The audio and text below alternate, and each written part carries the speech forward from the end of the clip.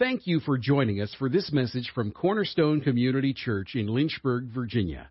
And now let's join our guest speaker. Happy Mother's Day again. And we hope, moms, you have a great day today.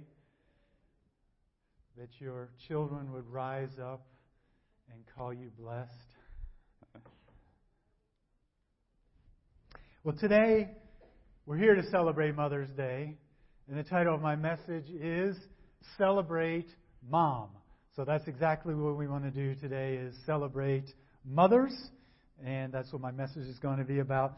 The Scripture says to give honor to whom honor is due, right? I can't think of anybody more worthy of honor than mothers, honestly. You know, the world thinks of success in terms of your high-paying career job, right?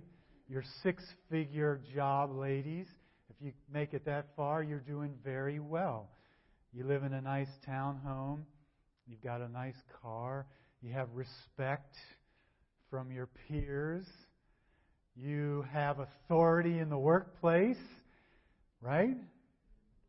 Whereas mom, stay-at-home mom, wakes up, frumpy-haired, puts her jeans on, makes breakfast, cooks bagels. It's all she can do to get the kids out the door. But you know, it's kind of a backward thinking, because what is esteemed by man is not esteemed by God. Okay? Now, nothing against the career. Nothing against careers, ladies, at all. That's not my point. My point is, who do you think designed motherhood? God did. So if God designed the career of motherhood, and that's what it is, stay-at-home mom is a highly respected career. At least it is in my eyes, in the Bible's eyes, and in God's eyes. It doesn't matter what the world thinks about it. Okay? So let me just, I want to talk to you about this highly esteemed career, moms. I remember it was shortly after I got saved. I was probably my late 20s, 27 years old. And I didn't really hang out with a lot of singles. I mean, I did some. I really would have messed up, especially if I had started dating, because I didn't know anything. And I hung out with families. And God just did that. I mean, it was just by His grace that I hung out with families. And so there were a couple of families I would go to, and I was really ministered to when I would go into their house. One family was the Muller family. Some of you may remember Cammie and Walter Muller. They lived in Pastor Willie's house before Pastor Willie did. And they had a home church there. It was a vineyard church plant. And so that's where I first went before I came here. And I remember Cammie, they had 6 kids, right? Now, I grew up we had 6 kids in our family. And, my mom and dad, they did a good job. But it really wasn't a Christian home. It was a moral home. But there was a difference in this family. And there was a peace there. There was a joy there. And watching Cammie interact with her children and Walter, I hadn't seen anything like it before, ever. And, because when you live 27 years in the world, and then you see, like, a Christian family, it's like it's a strange entity. So I was amazed, and they really ministered to me, and I saw the love, and I saw the joy, and I saw the peace that this family had. Now, they weren't perfect, obviously, but they had something I didn't have, and I wanted it. And then there was another family I hung out with. Some of you know the Sutton family. Once I started coming to Cornerstone, I met the Suttons. And I would hang out at the Sutton family. I mean, that was entertainment for me. But, okay. What'd you do on Friday night, John? Well, I went to the Suttons, okay? But they had 8 kids. And I needed this. I mean, their kids would come and I would hold them in my lap. That's what I needed. That's where I was. And the love that they had in their household really ministered to me in a big way. And it's really a testimony to the man and woman of the household, and especially the woman, because a lot of times it's the woman who sets the precedent of love. And so I just want to share that to open up to honor moms, because you don't think you're doing much, moms, sometimes. It's the same old stuck in the house. You know, Cammie said to me one time, she said, John, you know, because God made me to be a mouth, okay, a big mouth in the kingdom.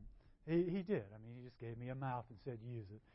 So I'm this mouth. So I'm at Cammie's house one time at the life group, and Cammie said to me, she said, I wish I could be out there. I wish I could serve and minister, and I feel like I'm trapped in my house, and I can never really get out and serve.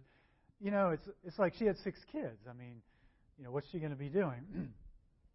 And I said, Cammie, I said, what you have here, I said, God's got you in your house right now, and I said, He's bringing people into your house for you to minister to, and they go away, and they spread it around. And I said, I'm a big mouth, and whatever I see here, I spread it all over the place.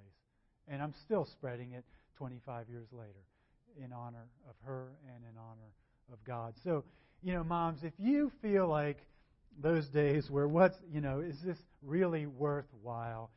I mean, the struggle, the strain of it, raising the children, whatever the pain that you go through, the answer is yes. It is worthwhile. There are people like me looking. You have neighbors looking. And it is worthwhile, I'm telling you, because it ministered to me big time. Okay, so I just want to, that's my way of introduction to honoring you mothers. And mothers to be, right, pay attention. Not looking at anybody in particular.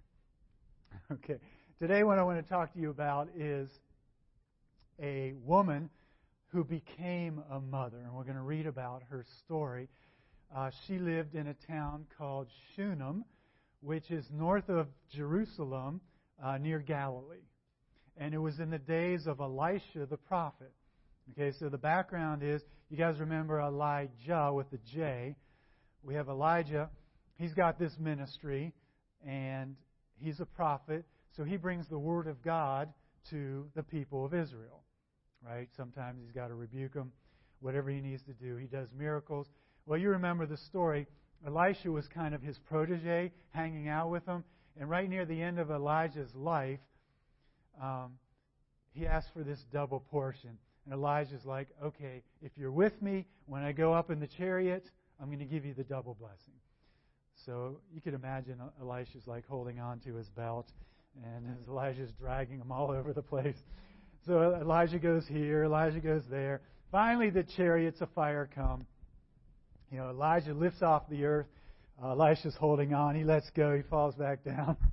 That's not quite how it happened, but Elisha was there. He saw Elijah go up. What is interesting is the mantle.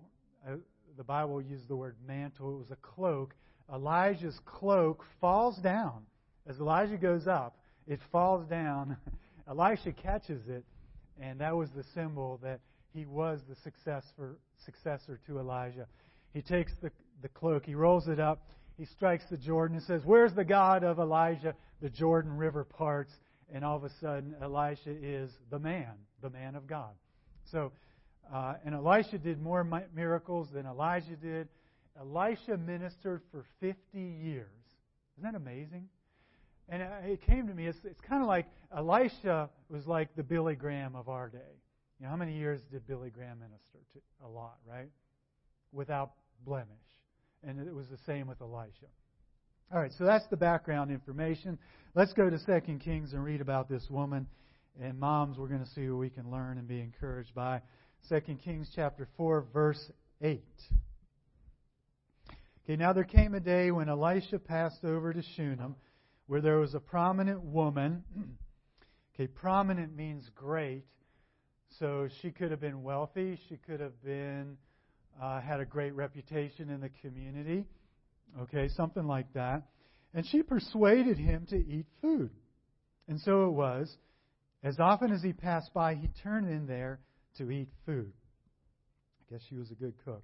She said to her husband, "Behold, now I perceive this is a holy man of God, passing by us continually. Please let us make a little walled upper chamber, and let us set a bed for him there, and a table and a chair and a lampstand, and it shall be when he comes to us that he can turn in there." Now this is kind of interesting. So this prominent woman sees this holy man. How does she know he's a holy man? He wears a sign on his shirt saying "Holy Man," right?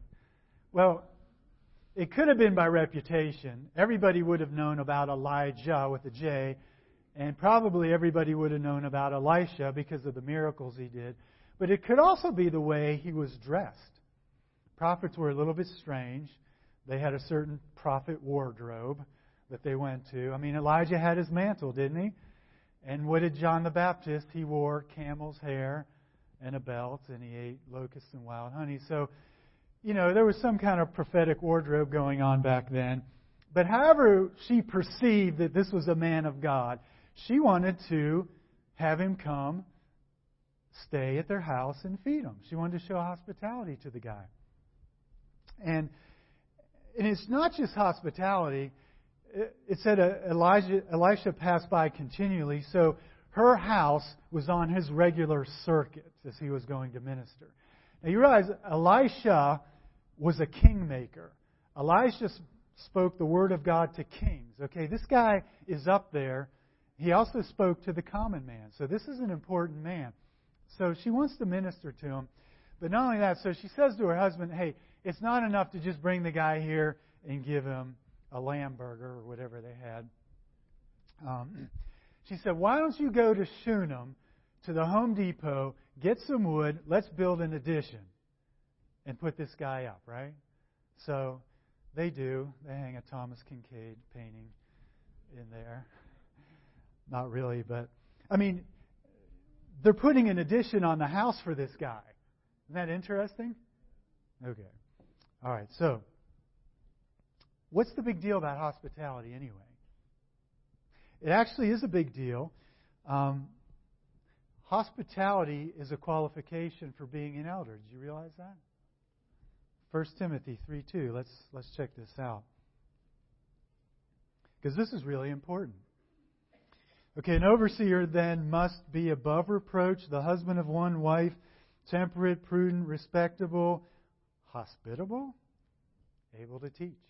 Isn't that cool? So anybody who wants to be an elder, you need to start practicing hospitality. So, I mean, why is hospitality a qualification for being an elder?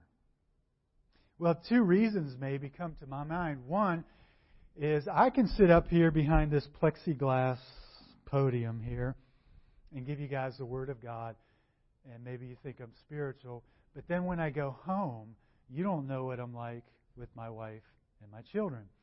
But if you come and live in my house and stay with me, right, you'll see what I'm really like. So there's actually an accountability function to showing hospitality. But I think what's going on with Timothy is this, that the Word of God needed to spread, right? The gospel. And so you had these itinerant preachers going around, men and women. There were prophets, teachers, pastors, evangelists, just church people spreading the gospel, and they needed a place to stay, so they would show hospitality to these people. And in fact, if you look in 3 John 5 through 8, John writes this letter to a guy named Gaius, and it's exactly what I just said. He says, "Beloved," he's talking to Gaius, "Beloved, you are acting faithfully in whatever you accomplish for the brethren, and especially when they are strangers. And they have testified to your love before the church."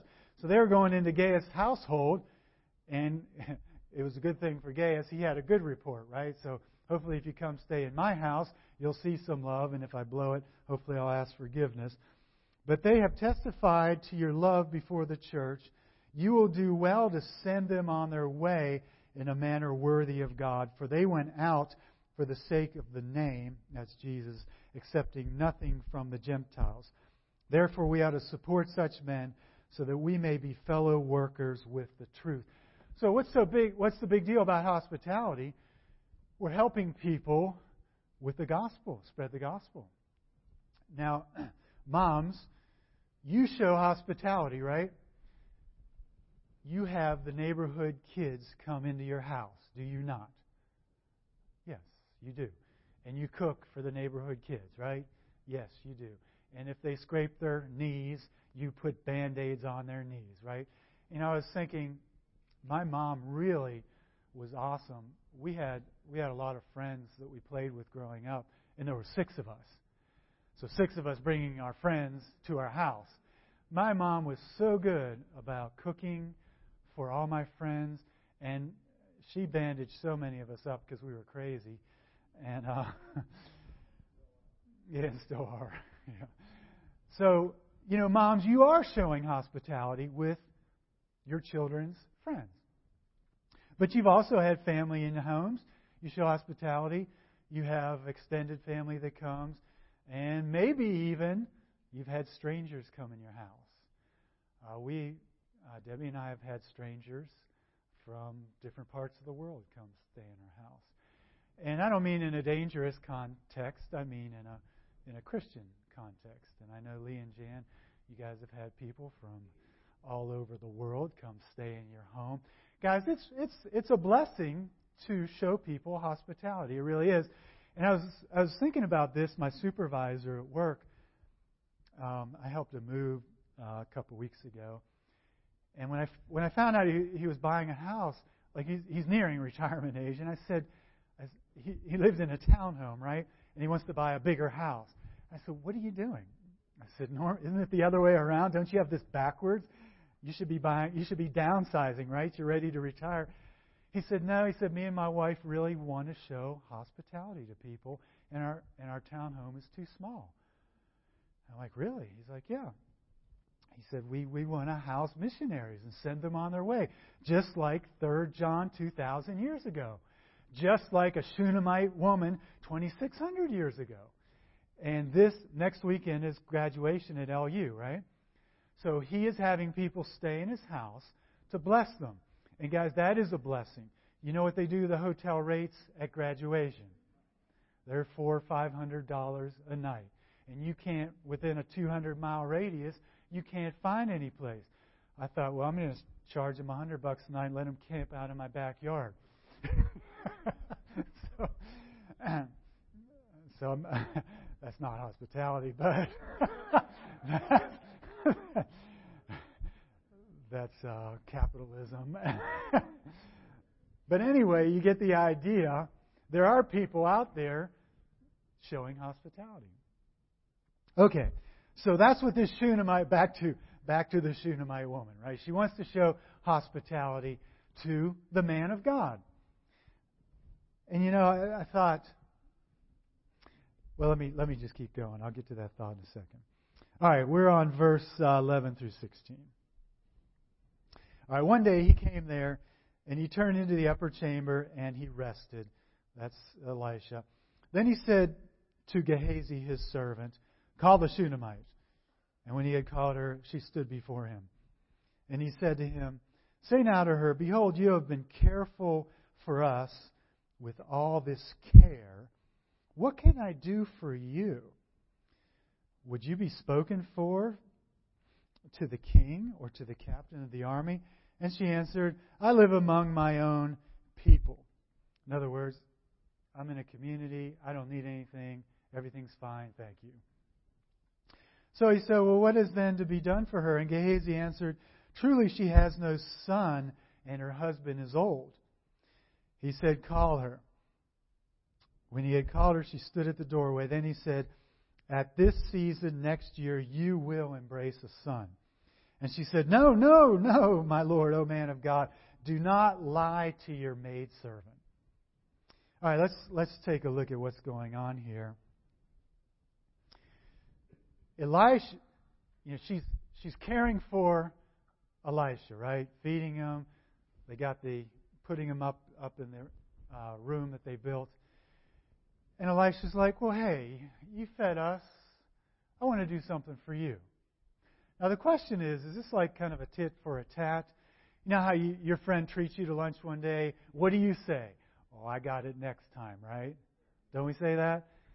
And what did Jesus say about that? He said, it's more blessed to give than to receive. And what credit is it to you to love those who love you back? It's not wrong to do what I just said. I'm not saying that. But, I mean, is Elisha just kind of feeling guilty? And it's like, well, she serves me, so I want to bless her. No, I don't think so. I think there's something really cool going on here. And it has to do with Abraham. God said to Abraham, whoever blesses you, what? I'll bless him. Whoever curses you, I'll curse him. This is an Israelite woman under the Abrahamic covenant, right? God wants to bless this woman. And God is going to use Elisha to do it. And this is really cool. This is a really cool story. So that's what's going on with Elisha saying this. Now, she says at first, I don't need anything. I mean, if she's a great, prominent woman, she probably has money. She has all the friends she needs. She doesn't need anything. But she does. I believe this woman, the desire of her heart was to have children. Okay, that's my opinion. The desire of her heart was to have children. Because look at her reaction when Elisha says you're going to have a child. What does she do? It's almost like she panics. She says, don't lie to me. Don't say that. Why would she say that? Because maybe she was afraid of being disappointed if it didn't come to pass, right? Or maybe there's something deeper going on there.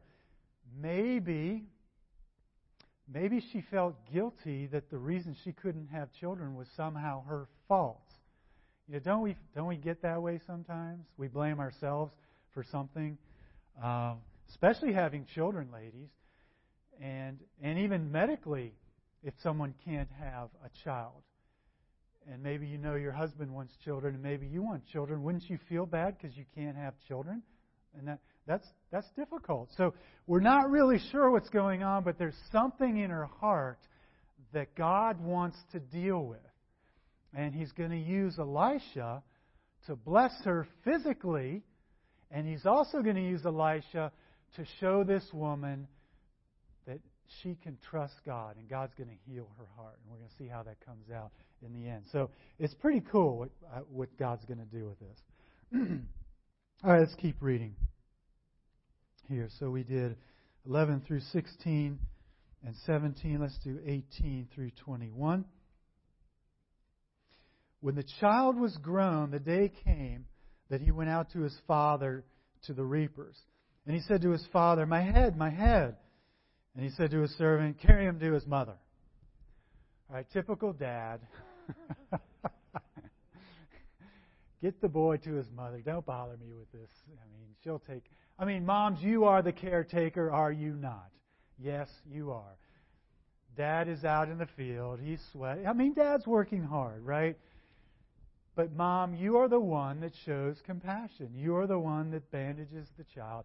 You are the one that holds the child when he cries. You're the one that does all that stuff. Dad's like, just take him away, I think we need a Father's Day message coming up here. Let's see. Okay, so carry him away to his mother, verse 19. 20. When he had taken him and brought him to his mother, he sat on her lap until noon, and then he died. This is like so abrupt. Then she went up and laid him on the bed of the man of God and shut the door behind him and went out. So Elisha says, you're going to have a child. She's like, no, don't even tell me that. It's too painful because if it doesn't happen, I can't handle it. He's like, you're going to have a child. She has the child. The child grows up. The child gets sick. The child's on her lap. She's holding the child. She's comforting the child. The child dies. mean, isn't that our worst fear, that this child will be taken away from her? And it comes to pass. Now, if you didn't know God, that's cruel. That's a cruel world.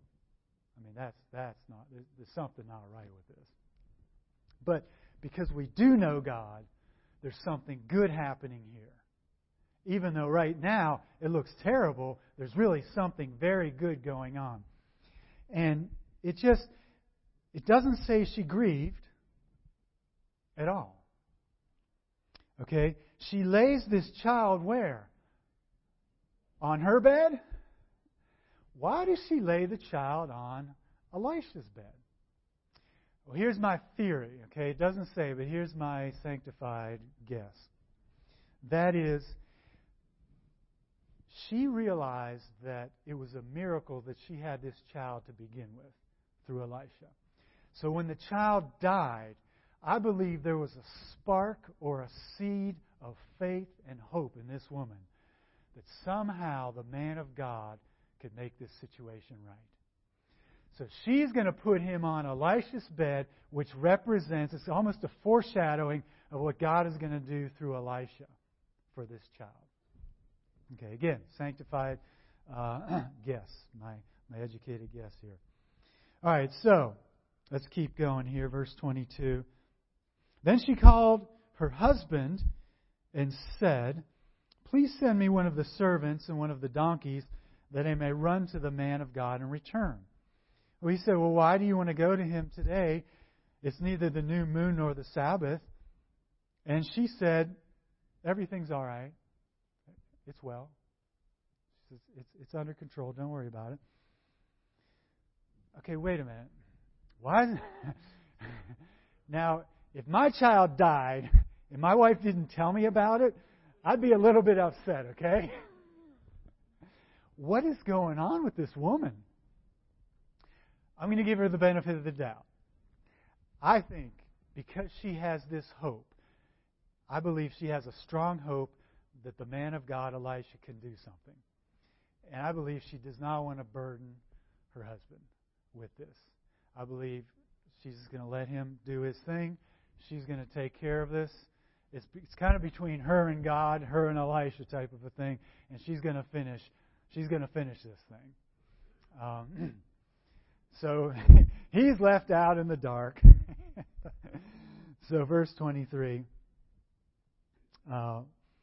why will you go to him? It will be well. Verse 24, she saddles a donkey and says to her servant, "Drive and go forward. Do not slow down the pace for me unless I tell you." What's she saying? Look, put the pedal to the metal and let's get on with this thing. Don't slow down for potholes, rocks, scorpions, or snakes. We need to move it here. All right. Verse 25. So she went and came to the man of God to Carmel. When the man of God saw her at a distance, he said to Gehazi, his servant, "Look, there's the Shunammite." So he tells Gehazi, "Hey, go meet the Shunammite." All right, verse 27. When she came to the man of God to the hill, she caught hold of his feet. She fell down. It's like she tackled him. She tried to tackle him. Not really, but she grabbed his feet. That's what she did. And Gehazi came near to push her away. She's like, get away. Get off him. But the man of God said, "Let her alone." How many times did Jesus have to tell people, "Let her alone"? Men, we really need to learn something about this, okay? "Let her alone, for her soul is troubled within her, and the Lord has hidden it from me and has not told me." Okay, what's going on? Why is the woman grabbing the man's feet? What's really going on here? Well, she's desperate, right? I think she's desperate. But what's driving her desperation, it's not a despair where there's no hope. It's a desperation because there is hope. It's like the woman with the flow of blood. Remember, they were packed around Jesus. You know, you could hardly walk. Everyone's packed around. Somehow this woman pushes through all these big, smelly men, grabs the hem of his garment, and gets healed. Power goes out of Jesus, right? Because she was desperate. Desperation with faith is a great thing. Desperation without hope is a terrible thing. Okay? This woman had some hope. She wasn't going to let go. She didn't care about Gehazi. And neither did Elisha. Let her alone, man. The woman's in torment here. All right. Verse 28. She's a little frustrated. Then she said, "Did I ask for a son from my Lord? Did I not say, 'Do not deceive me'?" Look, Elisha, you said you were going to give me a son. I said, "Don't disappoint me." You gave me a son. Now the son dies. I mean, what's going on here? What are you going to do about this? I'm throwing this back in your face, Elisha. That's what she's doing. She's taking it back to him. He started this thing, and in her mind, he's going to finish this thing, right? In a good way. All right, so then he tells Gehazi, "Hey, go on ahead, take the staff and lay it on the boy's face, and then I'll follow with the woman." Okay, so they go off. And then in verse 32, we'll pick it back up. Gehazi goes to the house. He puts the staff on the boy's face. Nothing happens. The boy doesn't come back to life. Okay, so Elisha and the woman finally get there. Verse 32. When Elisha came into the house, the lad was dead and laid on his bed. So he entered and shut the door behind them both. And he what? Yeah, I think sometimes when we pray for the sick, it's a great thing to do. But sometimes we should pray before we pray, maybe. Pray before we pray to see what God wants to do with the sick person. Because what Elisha's about to do is very strange. But I believe that as he prayed, God told him what to do. Okay? So he entered and shut the door, prayed to the Lord, and he went and he lay on top of the child. He put his mouth on the child's mouth, his eyes on the child's eyes, his hands on his hands, and he stretched himself. He's laying on top of this boy. That's kind of weird, right? And then the flesh of the child became warm. But it doesn't say the child got up. So now the child is either asleep or he's in a coma. His heart came back, apparently. It's like this two-stage healing. Do you guys know sometimes in Scriptures there's two stages of healing?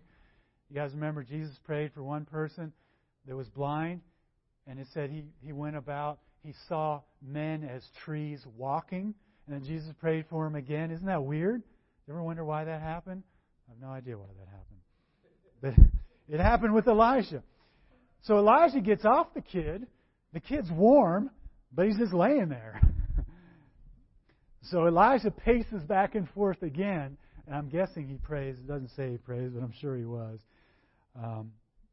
Verse 35. Then he returned and walked in the house once back and forth, and he went and stretched himself on him, and the lad sneezed 7 times, and the lad opened his eyes. And he called Gehazi and said, "Call this Shunammite." So he called her, and when she came to him, he said, "Take up your son." Then she went in and fell at his feet and bowed herself to the ground, and she took up her son and went out. Isn't that? That's we needed that happy ending, didn't we? It would have been a terrible ending if that kid had been buried. Just a terrible, terrible ending. But what is really going on here? There's something more than just this story, and I alluded to it. I really believe this is the theme of the story. Remember when Jesus said, "If you ask for a loaf of bread, what will your heavenly Father give you?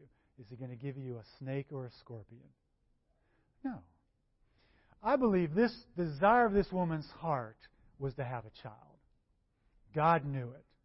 He raises up Elisha, sends Elisha to this woman.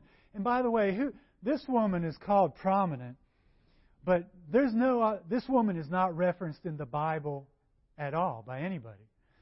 You guys know Hebrews chapter 11, what we call the Hall of Faith, right? Abraham, Sarah, Isaac, Rahab, Moses, all these men and women of God are there. She's not there. Jesus doesn't talk about her. Nobody talks about this woman. She's just an ordinary woman. And I think God wanted it that way. But what she did and what God did through her is so important that 2,600 years later, you got this mouth up here on stage blabbing what God did to this woman through Elisha, right? And this is what He did. She has this desire to be healed. God sees it and gives her the child. He exposes her fear. He exposes whatever was troubling her heart. He takes the child away not to be cruel, but to encourage this woman to go to God. Okay? He wants to show her that God is good, that God will give her the desires of her heart. And so as she presses in, through her desperation, through her hope, through her faith, she pushes through and she sees the goodness of God. And she gets her son back. And honestly, I believe that's exactly what is going on. She learned to trust God and that God was going to take care of her and God was going to bless her. It's an awesome story. So what can we take from this? Well, it's obviously, moms, you have fears. We all do. You have things in your life, maybe shame sometimes that wants to hold you back. God wants to bless you, moms. Let me just say it, okay? God wants to bless you. And maybe sometimes you feel like you don't deserve the blessing because you feel like you did something wrong, and maybe you really did do something wrong. Here's the thing. Here's what Satan does. Say you do something wrong, and it's real. You sin.